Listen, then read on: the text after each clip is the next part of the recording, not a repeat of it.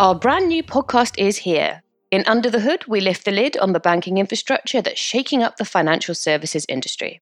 In partnership with Synapse, we'll explore a different area of banking tech every Thursday and talk to experts around the world. Head to your favourite podcast app and follow Under the Hood to catch the latest episode.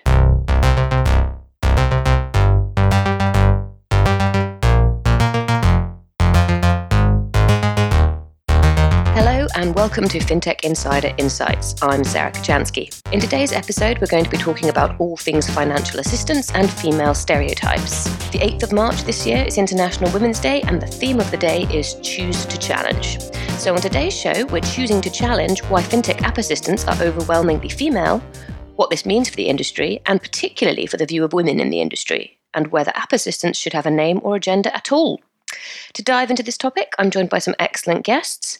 First up, we have Emily Nicole, FinTech correspondent at Financial News. Welcome to the show, Emily. This episode was inspired by your article, actually, on the prevalence of female FinTech assistants. So we're very excited to have you with us. How are you doing today? I'm doing great. And I'm actually excited to talk about it with you, Sarah, as well, because I featured you in it as one of my experts. So Yeah, there is a quote that I don't think I will ever live down about Mad Men-style secretary balls. It will probably end up on my gravestone. Joining Emily and making her FinTech Insider debut, we have Soledad Abad, UX and content designer at BBVA. Welcome to the show. How are you doing today? Thanks. Great to be here with us. And I love to speak about Blue. So great experience for me now. Brilliant. Well, thank you for coming along. Next up, also making her FinTech Insider debut, we have Elise Nunn, Head of Product Data at Plum. Welcome. How are you doing today? Great, thanks. Hope you're doing well. Really excited to be part of this conversation, and hopefully I can add some plum colour to the discussion. But yeah, super excited. Thank you. All puns intended, I'm sure. And last but not least, also making her FinTech Insider debut, we have Amanda Curry, who's a PhD student at Heriot-Watt University in Edinburgh and also co-host of the podcast Let's Chat Ethics. Welcome to the show, Amanda. How are you doing? Good. I'm really happy to be here. I'm looking forward to the discussion. Could you start off by giving us a quick overview of what your PhD is on, actually? I think the other ladies' job titles speak for themselves, but PhD student is a little vague. So could you give us a bit more colour? Absolutely. So my PhD is actually very specifically looking at the sort of responses that systems like Alexa and Siri, so these conversational assistants, give to abusive or sort of aggressive prompts from the user, so responses to sexual harassment. And there's been studies, some done by me, but also other articles showing that these responses tend to be either evasive or actually very flirtatious, which I think is probably, problematic. Giving some warning signs. Yeah, definitely problematic. And it was actually one of the issues that was highlighted in the UNESCO report that was published a couple of years ago. So my PhD is looking at how the systems respond and how they should respond. Brilliant. Well, I'm sure you'll have plenty to add here then. Let's start off with a short summary, shall we? So let's look at what the status quo is. Emily, given you did quite a lot of research on this, I'll kick off with you. Is this what's the prevalence of female or gendered digital financial assistants right now? Yeah, so my article is kind of intended to be a jumping off point for someone to do this research for us. So if there's anyone listening who wants to, please take it on. But I noticed that a lot of the financial assistant apps that are out there in FinTech are named after women. That's not to say all of them are, and not to say even that most of them are, but more than enough are for it to be a growing trend at this point. We've got Clio. There's digital banks named after women like Lydia and Anna Money, and then some in-app chatbots as well, like Revolut's Rita and Bank of America's Erica. So there's obviously a growing trend of naming these assistants after women in an effort to personalise them, but there's also another side to that we should probably consider is what does naming these products after women and giving them at times a proper female gender, specifically in the example of Clio, what does that do in terms of teaching us how we view women in not just the workplace, but in terms of controllers of financial value, and whether or not that we're perpetuating this idea that they are servants to our every whim and need. And anything that we ask of them, they should do happily without question. Yeah, I mean, we'll dig into the kind of the impact of these assistants a little bit later on, but to take a sort of a step back for listeners who perhaps aren't quite sure what we're talking about, say, let's go into kind of what these digital assistants are and what the benefits are to customers. So, Soledad, would you like to start us off on that? Our vision had a few points in mind for the value proposition. No? The first one is the personalization, one of the VVI's aspiration, and we found in Blue a new channel to transmit it.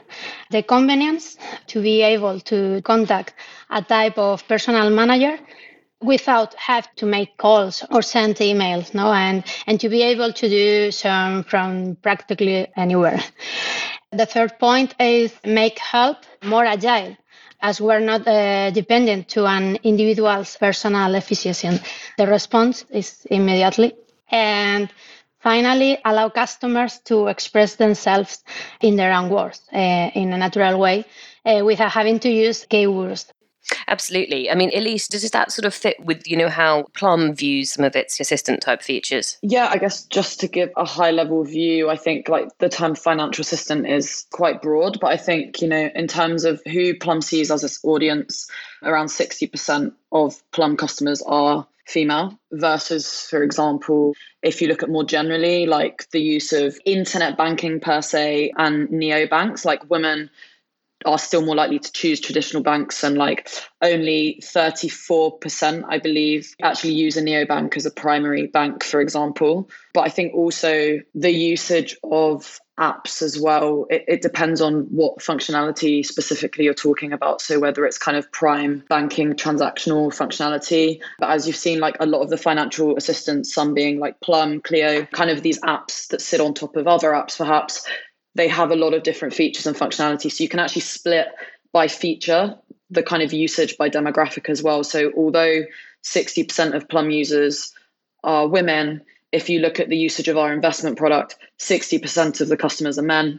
And if you look at who invests, well, women are more likely to invest in the clean and green fund, and men are more likely to invest in, slightly more risky ventures, let's call it. In that sense, like we're very keen to use data, like understand who our customers are, which part of the products they're using, which part of the products they're not using, why, to build, like a more customizable, tailored, and just clear product for the people that use it. Yeah, I mean, I think what's come across from both of your answers is that the idea of these digital assistants is they are supposed to provide a more personalized service, and they're supposed to make life a bit easier for you when you're managing your money. So if that's, I know there's other things that sit on top of that, but that's almost the core need for them. And then, as you say, if you're a woman using it, maybe you do have different needs from an assistant than if you're a man, and then, down into more and more splits.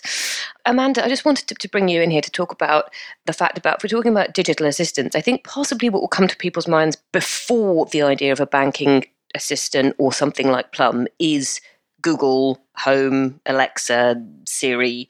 Financial services that can also be delivered by those services. You can check your bank balance using Alexa, and you can find out stock prices in Google Home and things like that. Do you think that having those general assistants delivering financial advice being inherently female is part of the problem here? Does that make part of the problem worse? I think that because Google and Alexa and those sort of systems, they're already inherently problematic in the way that they're designed, even without the addition of the financial services, right? So I don't know specifically the addition of being able to get financial service information also adds to that. What are some of the problems with the way they're designed from your research and your findings? Oh, right. So obviously the way they're gendered, but the type of language they use, they tend to be very apologetic and very sort of eager to serve. So it used to be that Alexa, for example, was, I think, one of the maybe the worst offenders. If you insulted her, sometimes she would apologize, or it would apologize to you and suggest that you leave feedback on Amazon.com if you were unhappy. So that is definitely very problematic, I think. And I think that reflects on all the other applications that are part of the app. And I know that the companies do have sort of style guides for the personality of the apps that they design to go as skills into Alexa, for example. Yeah, no, absolutely. I completely understand that if there's, the underlying problems with Alexa, anything you build on top of that, well, the problem's still at the core, at the root. So the financial service isn't going to be non-problematic because what it's built on is problematic. So, I suppose, Elise, does Plum have a personality? Like, is there a character for Plum? Because Clio definitely has a personality. And, for example, Rita, which is Revolut's chatbot, has a name and agenda. And, as Amanda just said, Alexa has a very, apologetic personality. That's a human trait. Does Plum have a persona? Plum has a persona, yes. I think Plum's your friend. It's someone that you can rely on for, sound advice, someone that you can trust. I think it's friendly. It's not condescending. I think either the assistant can come in two forms, which is this overly apologetic tone, like Amanda said, or I don't want to roast Clio to use some of its language itself, but they have like a kind of roasting mode. So it can be quite condescending, like, oh, you spent £790 on your rent last month. Like, whoa. It's like, well, I'm living in London. So yeah. That's cheap. Yeah, exactly. So it can kind of swing between two modes. So I think I wouldn't say it has a crazily overt character. I think, hopefully it's neutral enough that anyone can find their way with Plum. But it's friendly enough that it's, it doesn't have the financial jargon. Hopefully it kind of lowers the boundary for people joining like the fintech space and using these services to manage their money. And they can feel comfortable when using Plum as well. But it definitely has a friendly personality. But a gender-neutral personality, which is, I suppose, important. Definitely. Yeah, absolutely. Emily, just to finish up this section, what did you, when you were doing, I know you spoke to or tried to speak to a number of providers of these tools and services. Did anybody tell you what they thought the benefits were of ascribing a gender or a name to these products? Did they say, oh, we do it because A, B, C, D? Yeah, so I didn't manage to speak to anybody for the first round because either they were not contactable or they didn't have avenues for reaching them properly. But about a week later, Clio posted a follow-up blog post in response to what I'd written, and they said that they believed that giving Clio a female gender, a female name, referring to her as she is fully female in every aspect, was a feminist decision because we don't see enough women in finance. That's perfectly true.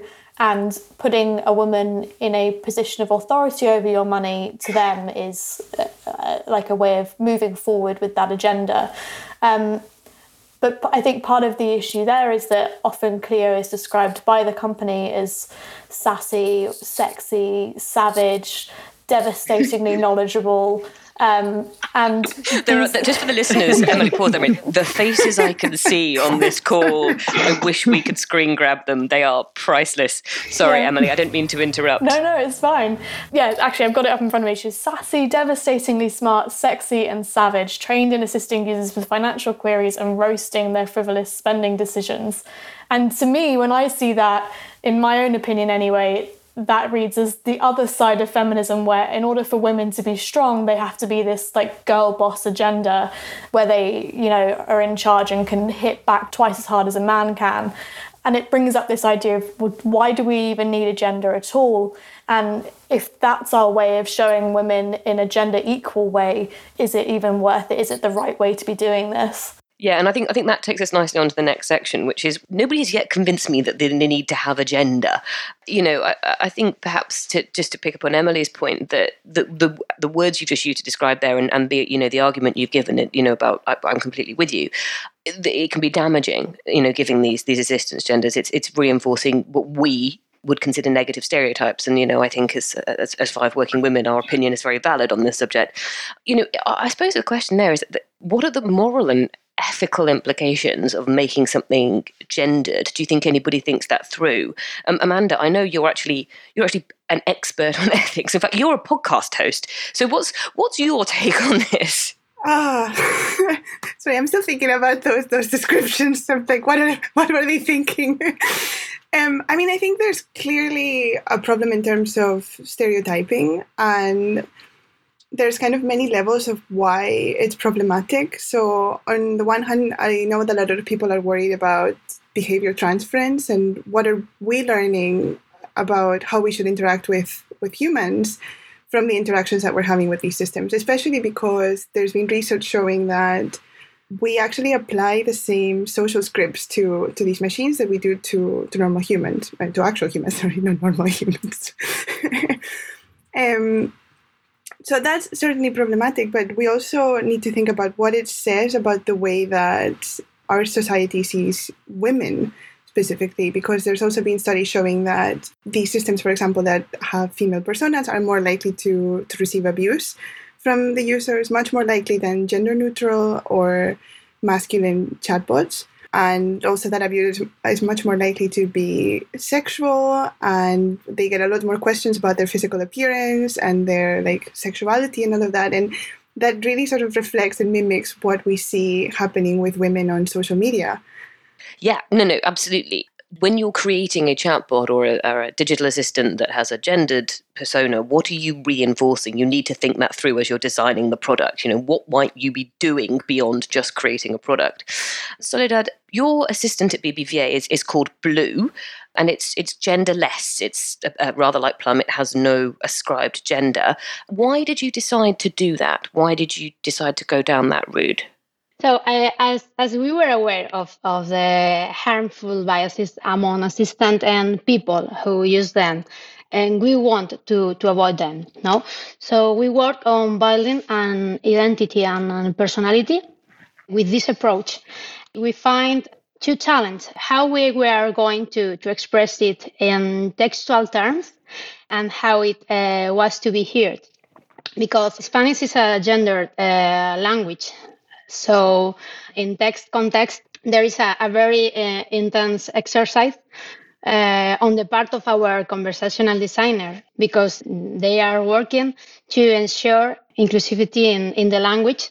And this is a very big challenge. And when we tried to put genderless voice, heard voice, we carried out some tests to find this neutral voice, inspired by Q, an experiment that was created to find a neutral personality for voice assistants. And in the end, it was decided that it could only interact through text and could not have a heard voice from Blue. I was just going to say, yeah, so Q is the, for those who don't know it, you can look it up, but it's described as Meet, the first gender-neutral voice assistant. It's very, very difficult is the point. When you hear a voice, to go back to Amanda's point about, training, your brain automatically ascribes a gender to it. Even if it's not clear, your brain still tries to put it in a box. Yeah. And I think it's particularly, just to Soledad's point, that Spanish being a gendered language makes your job even harder than it is for perhaps, those of us working in English. Yeah. Just to add a little point there as well, I think Plum doesn't have a voice in the sense of an audio voice. And I think one of the ways in particular, kind of with chatbots, but just with kind of the friendly application, I guess, that Plum is, the way that Plum interacts with his customers, it's kind of on an I and you basis. So there's no kind of he, she, it. The conversationalist setting lends itself very nicely to the I and you. And the I and you can be very much, to a degree, whoever Plum is for that person, and then whoever the I is, which I think lends itself nicely to not having to impose gender throughout the product as well. Yeah, no, absolutely. I mean, one of the things that's driven me mad for years, I mean, maybe Emily, you have the same problem, but as a writer, I have always used they. So if I'm talking about a customer or a user, they might want to do this, because they as a singular in English is perfectly acceptable. It's not a new thing. He and she and they have all been acceptable terminologies for hundreds of years. So that just drives me nuts when people write and they say a user he or a user she. No, it's a good point though, because in other languages, the they isn't necessarily used as much. So you have il, elle in French, but if instead you create a more conversationalist app with je and tu or je and vous, then there's no such thing as, oh goodness, do we use il, elle, le robot? I don't know. But it kind of enables you to circumvent that problem and not have to have this gendered situation. Yeah, no, the language is super interesting as well. I think, on a broader point, what do we think about the fact that, I can definitely, off the top of my head, think of more female examples than I can male examples. Like, it's actually, I'm actually struggling, and I spend all day, every day looking at this stuff, looking at these assistants.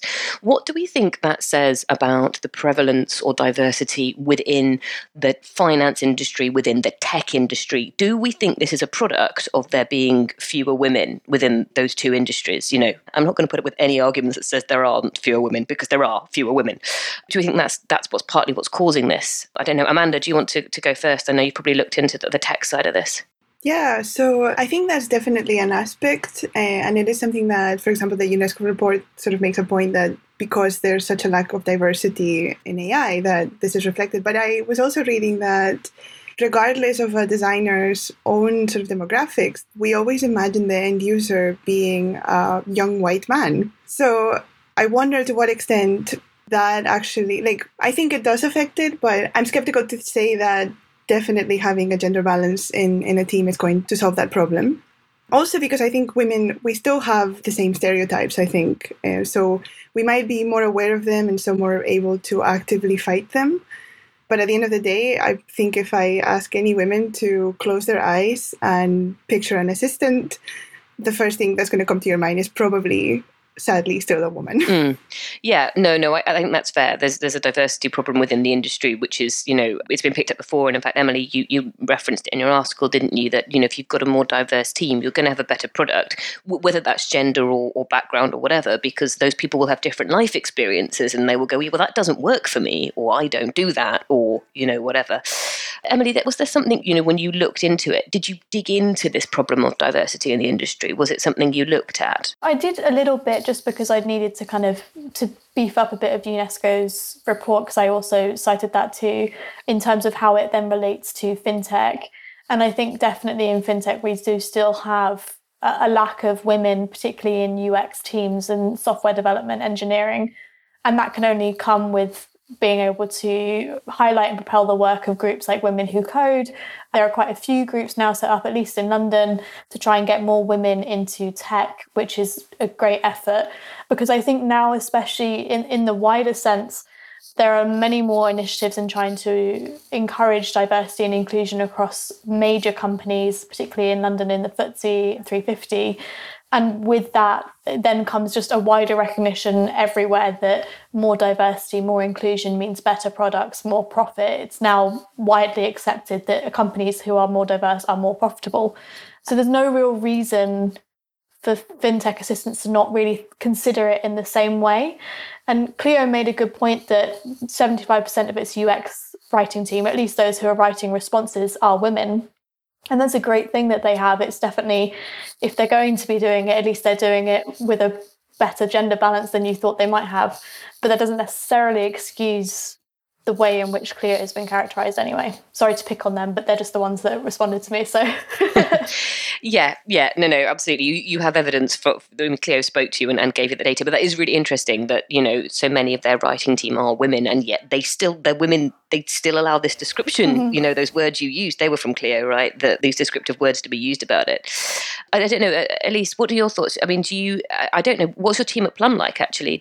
What's the gender balance there? Not to put you on the spot. No. So before we get to that, I was just thinking, what would the names be if we stopped departing from the concept of a financial assistant and we just, I don't know, it was like your financial manager or your coach or something like that? Maybe suddenly we'd wake up tomorrow and everyone, like, all our apps would be called Bob or something, you know. Rita would become Robert, like, you know, following the current visions that some businesses have. But I think, yeah, in terms of our team, it's pretty balanced. So actually our two mobile chapter leads, we call it. So the person who's in charge of our Android mobile development, and also our person who's in charge of all our iOS development. So that's basically like the engineering part that takes the designs and makes it into the UX. Those are both women. We have women also on our development team as well, and as part of our design team as well. So it's pretty balanced. I guess then in terms of outreach to customers as well, like the marketing team, customer support, you know, that is, as well, you know, pretty balanced, to be honest, as well. But I think, when we're looking at application design in particular, not just kind of marketing and outreach, I think that's where it is hard, like especially as emerging companies that aren't like on the FTSE 350, for example, to attract not only all the best talent right at the beginning, but also like women are in short supply in these skill sets currently. So you have to make like a real concerted effort to find these people and attract them to your product. But like that effort, pays off, I think, as you find these people in your team. What do we think about the fact that, I'm just thinking this through, maybe one for you, Amanda. Do you think that Alexa and Siri and Google Home being female maybe makes women more comfortable, like thinking about them, like I could do that, like I could be in tech? Like I'm just trying to think that thought pattern through. Do you think there's something about the fact that, Alexa's a woman, Alexa's a piece of technology, so maybe I could work in technology, or am I taking that too far? I think maybe yes.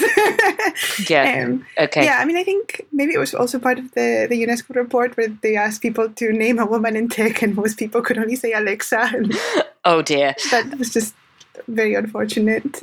I mean, actually, I do know some younger girls who, through interacting with Alexa, have become more interested in tech. So maybe it's not a completely massive leap, but I guess there's still steps along the way that might make women less interested in being in tech. Because I think tech not only has a problem with women getting interested in it in the first place, but they also tend to leave that area more than men.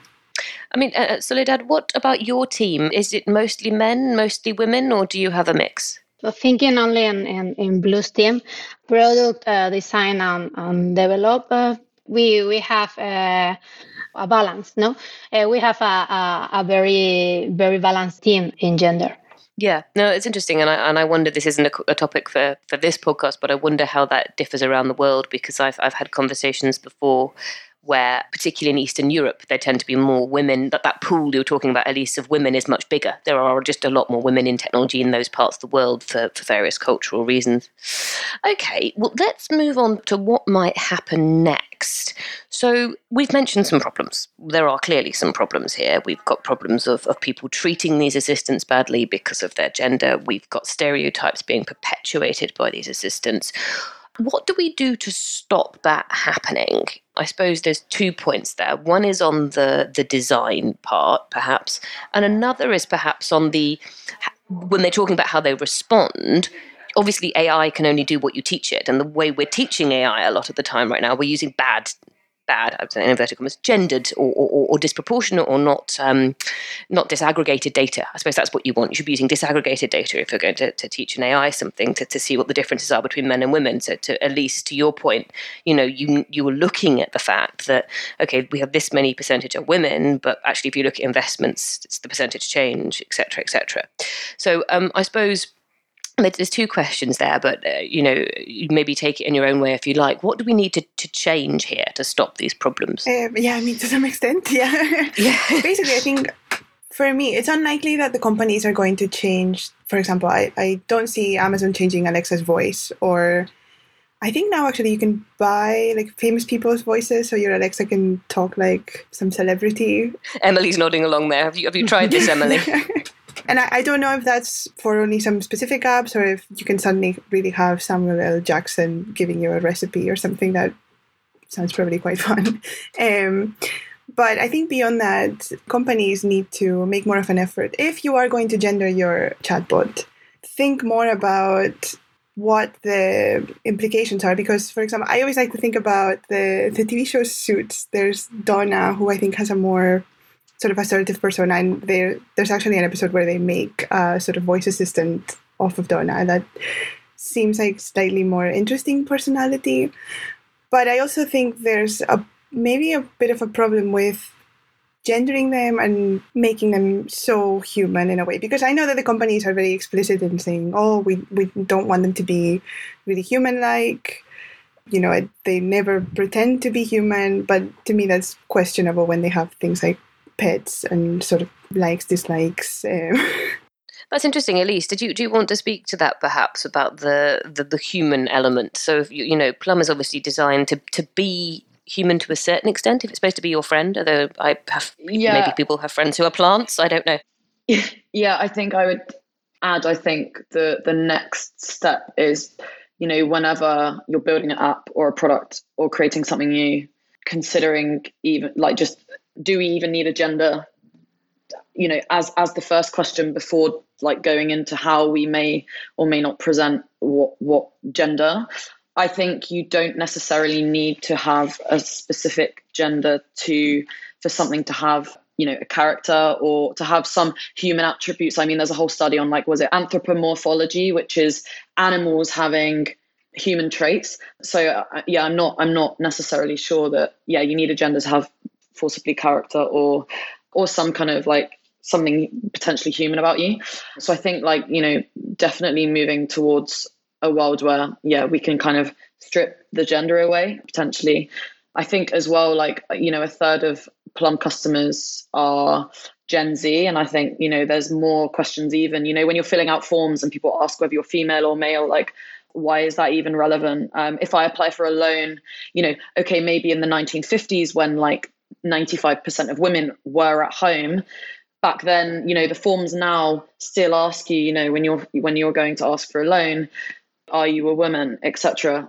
So I think there's so much prejudice bound in all of that. And I think, we're moving to a world where more and more of our customers and more of people are why is it useful for me to tell you that level of detail on who I am?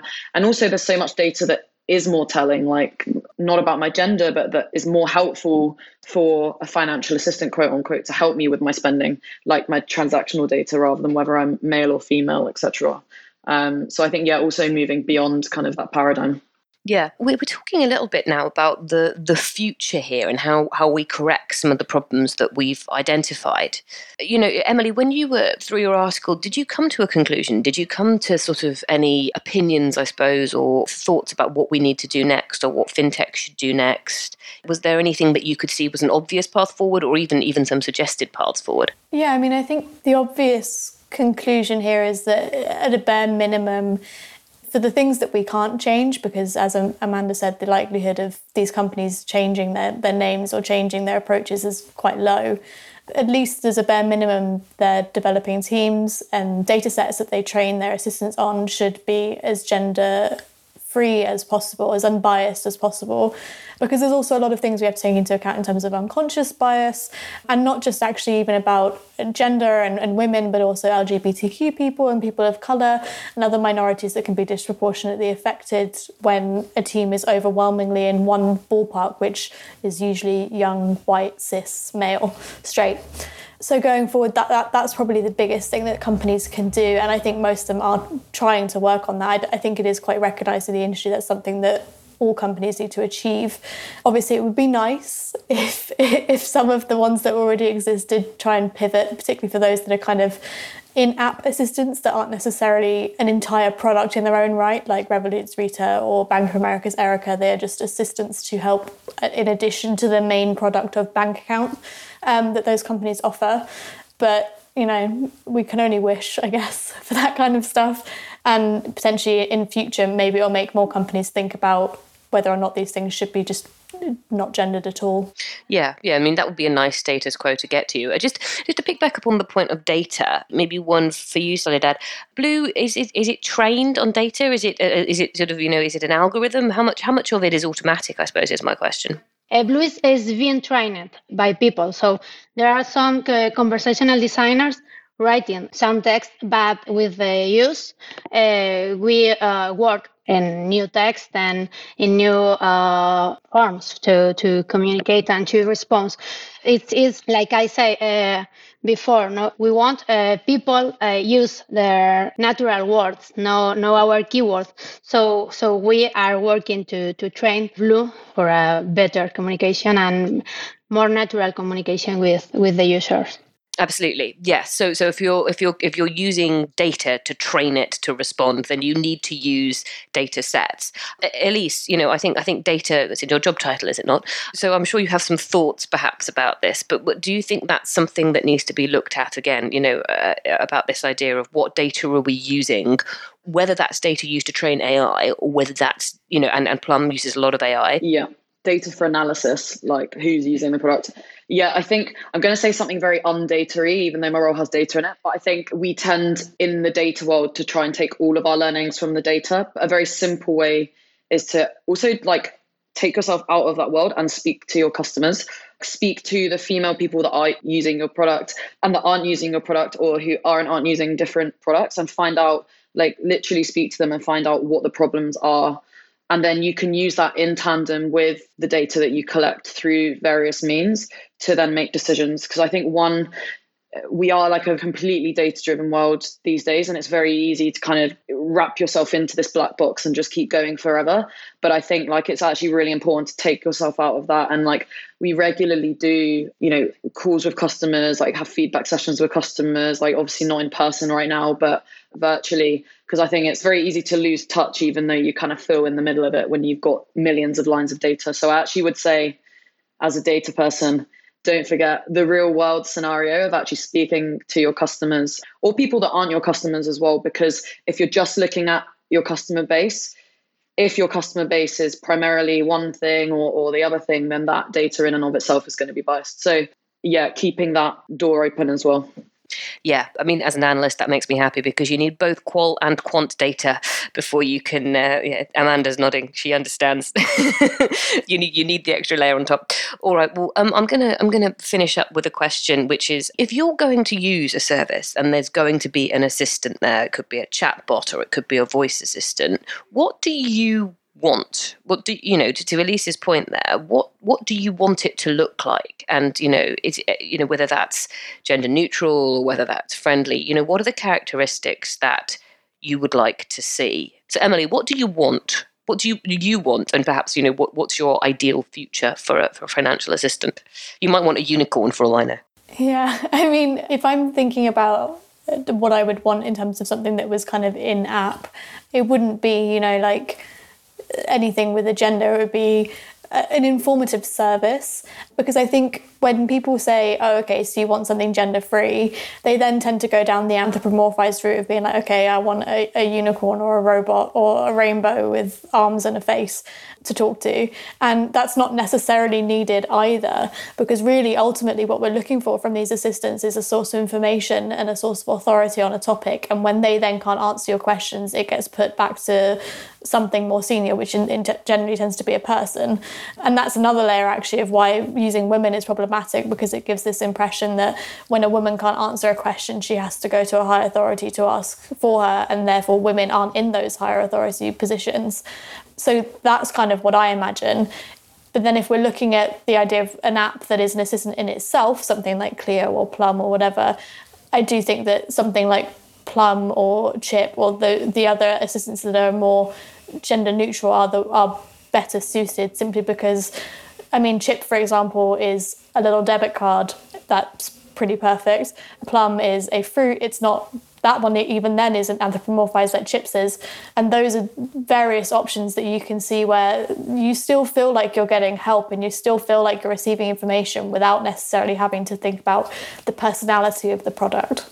Yeah, so it's possible to have human elements without it being anthropomorphized, which the human elements would be, I suppose, to come to you, Amanda, it's conversational, doesn't necessarily have to equal, a certain stereotype. And what would you like to see if you had your way of what would the ideal version of Alexa look like? Yeah, so I think Emily makes an interesting suggestion, that they should be sort of they sound almost austere, right? Very sort of pragmatic, genderless, no personality. And I think that will work quite well with something very specific, like getting your financial information, for example. But in terms of Alexa, I think it has been framed in a way that it's slightly more than just a purely transactional thing, right? And I think part of that is because people have tried to have more conversation, like chit-chat conversation with Alexa the way that you might with a human. And I think that can be helpful in terms of getting more people to use Alexa, because I think one of the problems with the systems is that, when you've got a graphical interface, you can see all the options. Whereas with Alexa, having less obviously useful things can teach you sort of how to interact with it. So I am interested also in having it be gender neutral. But yeah, I can't really see it being a very sort of cut and dry, this is what you get. I think what we're getting to is that we all like the idea of gender neutral, but there have to be different tones, not necessarily personalities, but different tones and different language depending on the use case in question. So, Alexa, what's the weather like? Versus, what the hell happened to my money? Why is my account empty? You probably want a different sort of response from what you're interacting with. Elise, how about you? Yeah, I think I like the tone comment. And I think one thing I would add, I guess, in particular for kind of fintech apps, is also to a degree, we need to make sure that like finance is already something that's quite scary, especially when you're going into the realm of investing, that kind of thing. Like there's already a relatively high barrier to entry. And there's still, if you sign up to something on HSBC, there's still a lot of jargon. Reading through all the stuff is like exhausting. So I think whilst we're trying to create an app that is friendly, genderless, friendly, but that has the right tone, I think it also needs to, especially in the kind of financial field, be jargon free and be like simple and accessible. Maybe it's, simple 101, but like it has to be said that I don't think many apps or financial apps in particular have made finance, I'll plug Plum here, but like it's not something that's easy to do. So having that kind of more simplistic, accessible tone, but also having character, it's a tough blend. So I think it's something that we'll move towards. Yeah. I think that's that point. Sorry, Amanda, I was going to say that ties in nicely with what Soledad was saying earlier about natural language. I want to ask you a question in the language I understand, not the keywords you want me to put into the box. Amanda, did you want to make a quick point? Yeah, I think it's very interesting to talk about the sort of language and how to adjust it. I was reading about some of these assistants or chatbots that are used to help children learning, right? So maybe now that a lot of people are homeschooled, and apparently they've shown that if a chatbot uses more casual language and maybe even roasts you a little, not roast, but it might swear a little bit gently, actually children tend to learn more. So yeah, I think it's very important to adjust the kind of language that you're using based on the use case. Absolutely. That's something that I would definitely like to know more about, is how children interact with these services, because I can imagine them thinking that they can get away with saying things to Alexa that they, naughty words that their parents wouldn't let them say. That I don't have kids, I'm just speculating. My little brother and sister are 9 and 7, and they mainly ask Alexa to play fart noises, so... I am not surprised. Soledad, final question for you. What does your ideal digital assistant look like? I think the ideal assistant had a very solid personality and defined identity, because it's necessary to define how you are going to communicate things or the kind of light conversation you are going to offer, no? Because that is what you can differentiate you from other similar services. But I think it's not so clear there is any benefit in applying a gender in all sector, not only on financial sector. No, when I describe Blue, or when we describe Blue, we say it's honest and professional, and is modern and had a sense of humor. No, it's necessary for this conversation, but it's not vinculated to a male or female role. Yeah, and it comes back to tone again. I think exactly what you're saying. It has to have the right a tone to be approachable when you need it to be approachable, friendly when you need it to be friendly, authoritative when you need it to be authoritative. But you don't need to be a man or a woman to be those things, because those are gender stereotypes, and we all hate those. So on that point, I'm going to wrap up today's discussion. Thank you all so much for joining me. Where can people find out more about you and your companies? Emily, I'll start with you. Perhaps where can people find that article that you wrote? So you can find the article on the Financial News website, fnlondon.com, and you can follow me on Twitter. I've linked it there as well, which is at Emily J. Nicol. Perfect. Soledad, how about you? Do you have a LinkedIn or website you'd like to share? Yes, you can find me at LinkedIn or Medium. Also, my publication are primarily in Spanish. That's fine. So, no, we have listeners from all over. I'm sure people, we've discussed the particular Spanish language pieces today. So, people can go and find you there. Elise, how about you? Twitter, LinkedIn? Yeah, so you can find me on LinkedIn as Elise Nunn. Equally, if you want to find out more about Plum, you can head to withplum.com over to our website, or if you want to download us, then go to the iOS or Play Store and just type in Plum and you'll find us there. But yeah, thank you. Brilliant. And Amanda, where can people find your podcast? I wouldn't normally tell people to go and find another podcast, but yours sounds really interesting. Yeah, so our podcast is available anywhere where podcasts are available. You can find us on Twitter at Let's Chat Ethics, and you can find me on Twitter at Curried Amanda. Perfect. And you can find me on Twitter at Sarah Kajansky. Thank you so much for listening. If you like what you've heard, do subscribe to our podcast and don't forget to leave us a review. It helps to make it better and it helps others to find the show. As always, if you want to join the conversation, you can find us on social media. Just search for 11FS or FinTech Insider, or you can email podcasts@11fs.com. Thank you so much for listening. Goodbye.